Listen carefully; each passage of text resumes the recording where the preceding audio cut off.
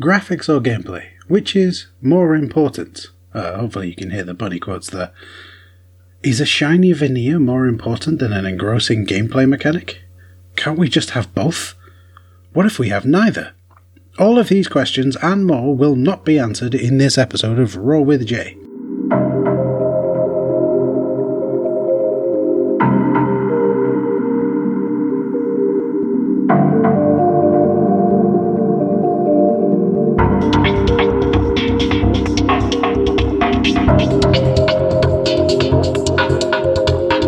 This is the Waffling Tailor's Raw with Jay, a series of shorter episodes of indefinite length. These episodes will cover shorter topics which don't really fit within the scope of the show, or topics that I want to cover in my own way. That's not to say that we won't cover these topics in the main show, but I'd like to take a whack at them here first. Anyway, let's get to it.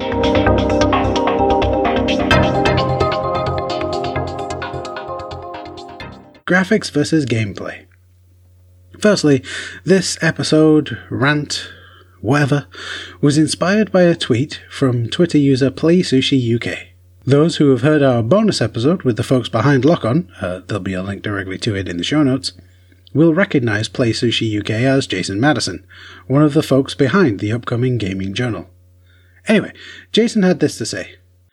It just feels like all I see in this exercise is mental masturbation and dick-waving to try and prove a point as to which chosen console of yours can achieve this and that in terms of performance.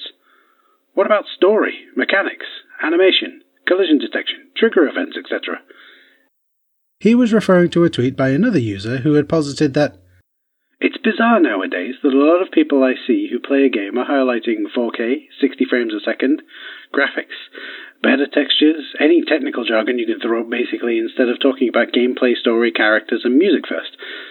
There are some who do, but we're in the minority.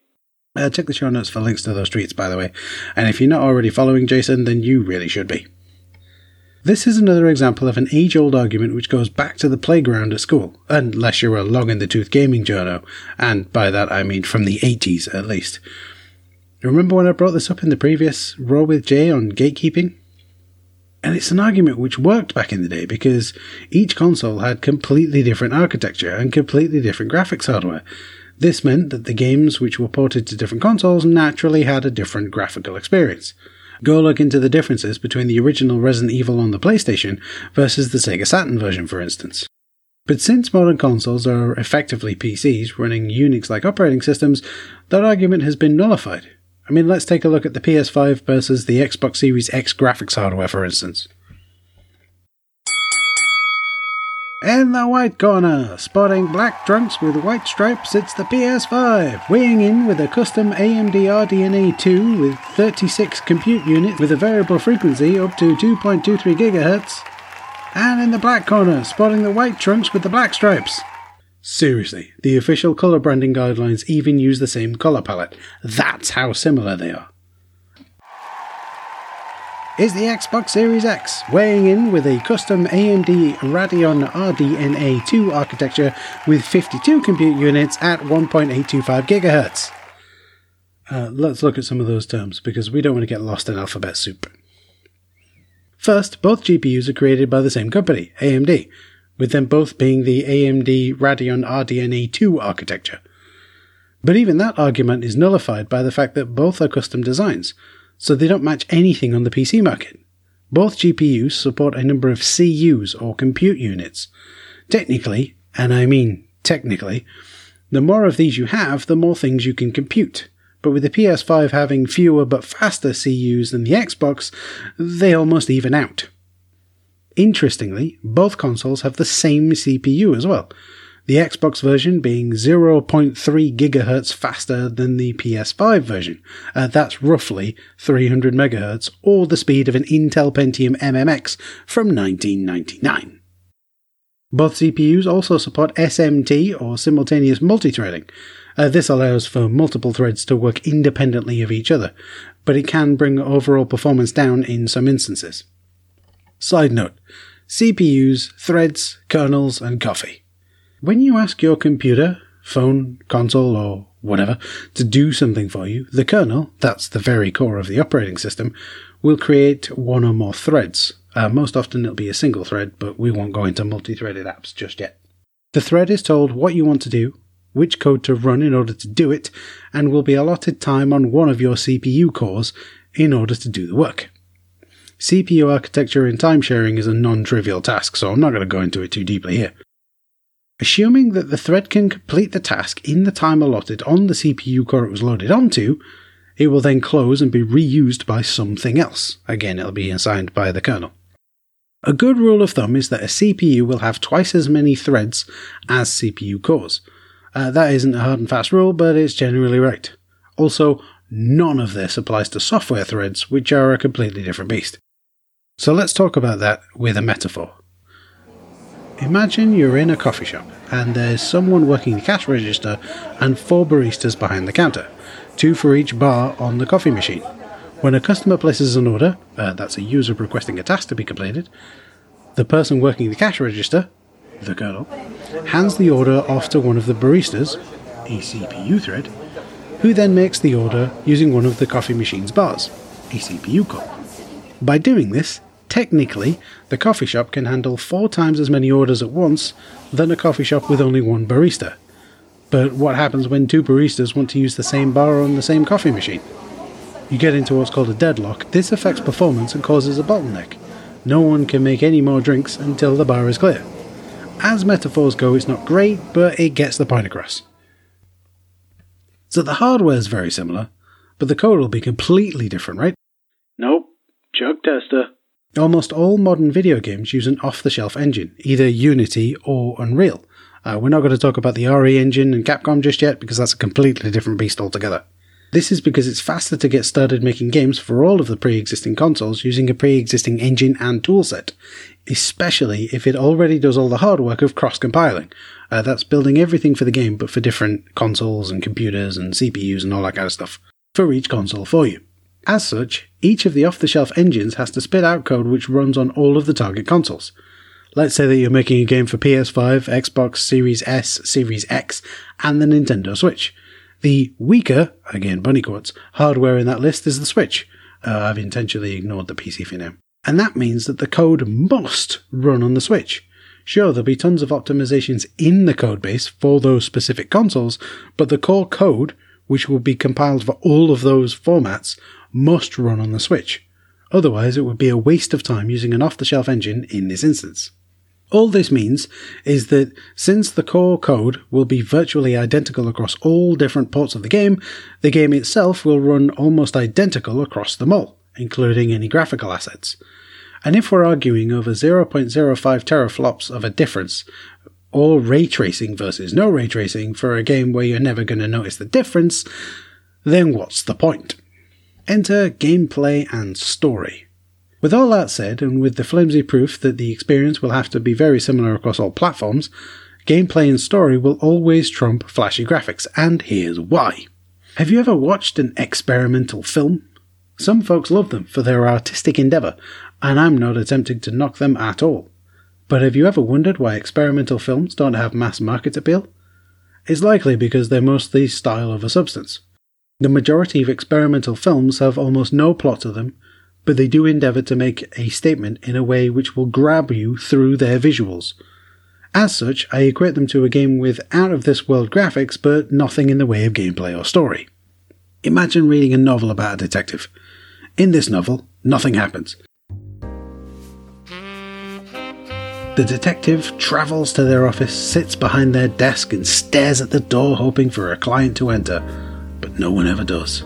Now imagine that the author spends 350 pages describing in excruciating detail how those 8 hours pass. Now imagine that you know ahead of time that nothing happens in this book. Would you read it? I'm sure that some of you would, and I'm sure scholars would too, if only to discover how the author had achieved this Herculean task. But most people wouldn't. Now imagine a game which had out-of-this-world graphics. It looks so real you could swear that it opens up a window into some fantastical world. But now imagine it has no story. It's the equivalent of the novel I just mentioned. There are no controls because the game starts when the detective sits behind their desk and continues to the end of their workday, at which point the game is over. Not a very engrossing game, and one which is not likely to win any awards. Sure, my example here is facetious, but imagine the opposite end of the spectrum. Imagine a novel where there are deeply rich characters and an engrossing story with multiple side stories all happening at once. It has metaphor and asks questions of the reader. It has content and is weighty with it. Which of the two novels do you think would be more enjoyable to read? Now imagine the game version of that novel, except that the game starts with an introduction to the main character and why they became a detective in the first place. The actual gameplay starts with the detective waking up and you literally have to get them out of bed, dressed and on their way to work. Which sounds more like you could play it. Everyone does this comparison, so I'm in good company. But let's look back on the 8-bit era. The best you could get out of the majority of consoles was 128 colours on screen, and a shed load less than that for home computers. But the developers and designers used what they could to make those games engrossing and fun to play. I would posit that the Super Mario Bros. On the NES would have been just as fun in grayscale as it was in colour. In fact, it was. There was a version released for the Game Boy, admittedly with a different name and slightly different story, Super Mario Land.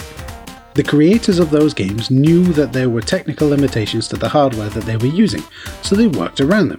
This led to innovations and games which had deep narratives. Imagine if Final Fantasy, Dragon Quest, or The Legend of Zelda didn't have the story and gameplay mechanics that they had. They would never have sold as well as they did and wouldn't have become the media franchises that they are today. I'd argue that those titles are still as playable today as they are back then, although most folks would probably avoid the NES TMNT game. All without ray tracing too. Side note, ray tracing. Let's talk about ray tracing for a moment, as it seems to be one of the technical buzzwords du jour. So what is ray tracing? Seriously, what is it? I'll give you some time to tell me.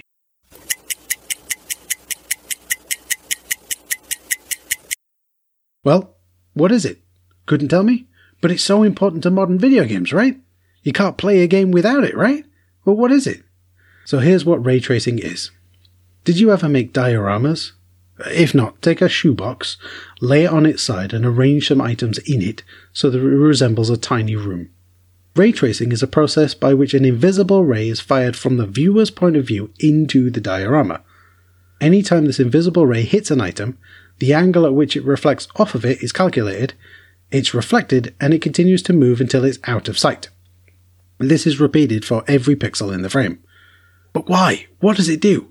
Well, ray tracing solves two problems: occlusion and lighting. Occlusion is where one item or thing is placed in front of another. Grab two items and put them one in front of the other. I've got a coffee cup and a phone. If you put the coffee cup in front of a phone, you'll only see part of the phone. Knowing this ahead of time, when you're rendering a scene, helps you to not waste time rendering the parts of the things that you can't see. This helps to optimize the render loop, making it faster to draw everything on screen. Why waste precious time drawing something that the player is never going to see? The other thing that ray tracing does is it allows for more realistic lighting and shading effects. If you know where the light source is, and how it affects the scene, then you can make the scene look more realistic. Part of this work can actually be done ahead of time too and stored on disk, meaning that rendering the scene is even more efficient. None of this is actually required to make the game more playable, it just looks nicer. That is until some indie developer makes a game where you are the ray tracer. So the next time someone says, "No ray tracing, literally unplayable," you can tell them what it means, because they likely don't know what it means either. Sure, great graphics can help to sell a game, but they're not the be-all end-all, because once the sheen is worn off, you still have to play the game. Take the movies, for example. We might show up for all the flashy stuff, like the special effects or some big scene that we've always wanted to see. I'm looking at you, Avengers Assemble. But you can bet your bottom dollar that the majority of the butts on seats are there for the content, not the presentation. Because if it's just a special effects-a-thon with no story, drama, character, or actual point, the majority of people will stop paying attention. And when you stop paying attention, you go looking for the next shiny thing, and that's not what a game developer or indeed a movie director wants. They want you to stick with their product for as long as possible. so stop talking specifically about tech specs and graphics terms, okay? In closing, here's the thing about these Roll With J episodes. They're my opinions. If you prefer a game to be all style and no substance, then more power to you. I prefer more substance than style, but that's just my tastes. When saying that a particular title, or a console or whatever, is better, there's those bunny quotes again, than some other thing, try to take each thing that you're comparing as a whole rather than just how it's presented. Otherwise, you're comparing apples to oranges instead of playing video games. Then again, what do I know? I don't own either a PS5 or an Xbox Series X, Series S, Series stupid name here. I'm not even that much of a PC gamer, as my computers run on Linux distributions called Pop! OS. Anyway, let's stop complaining about graphics versus gameplay and go play something, okay? So again, like I've said before, in the words of my man Tatsu, go play. Here's the Xbox Series X, weighing in with a custom AMD... I've got that wrong around. I know I have. Which one have I got wrong? AMD RDNA.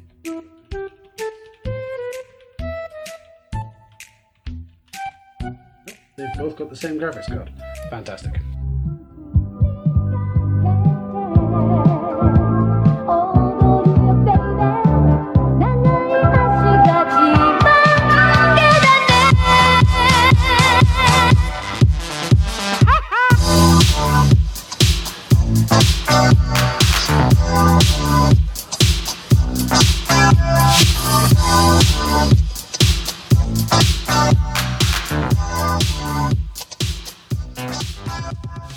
Intro music is Among the Stars by Muse Stage Productions.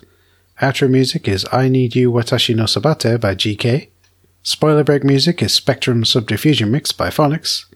Palette cleanser music is Breathe Deep, Breathe Clear by Siobhan Decay. See the show notes for a link.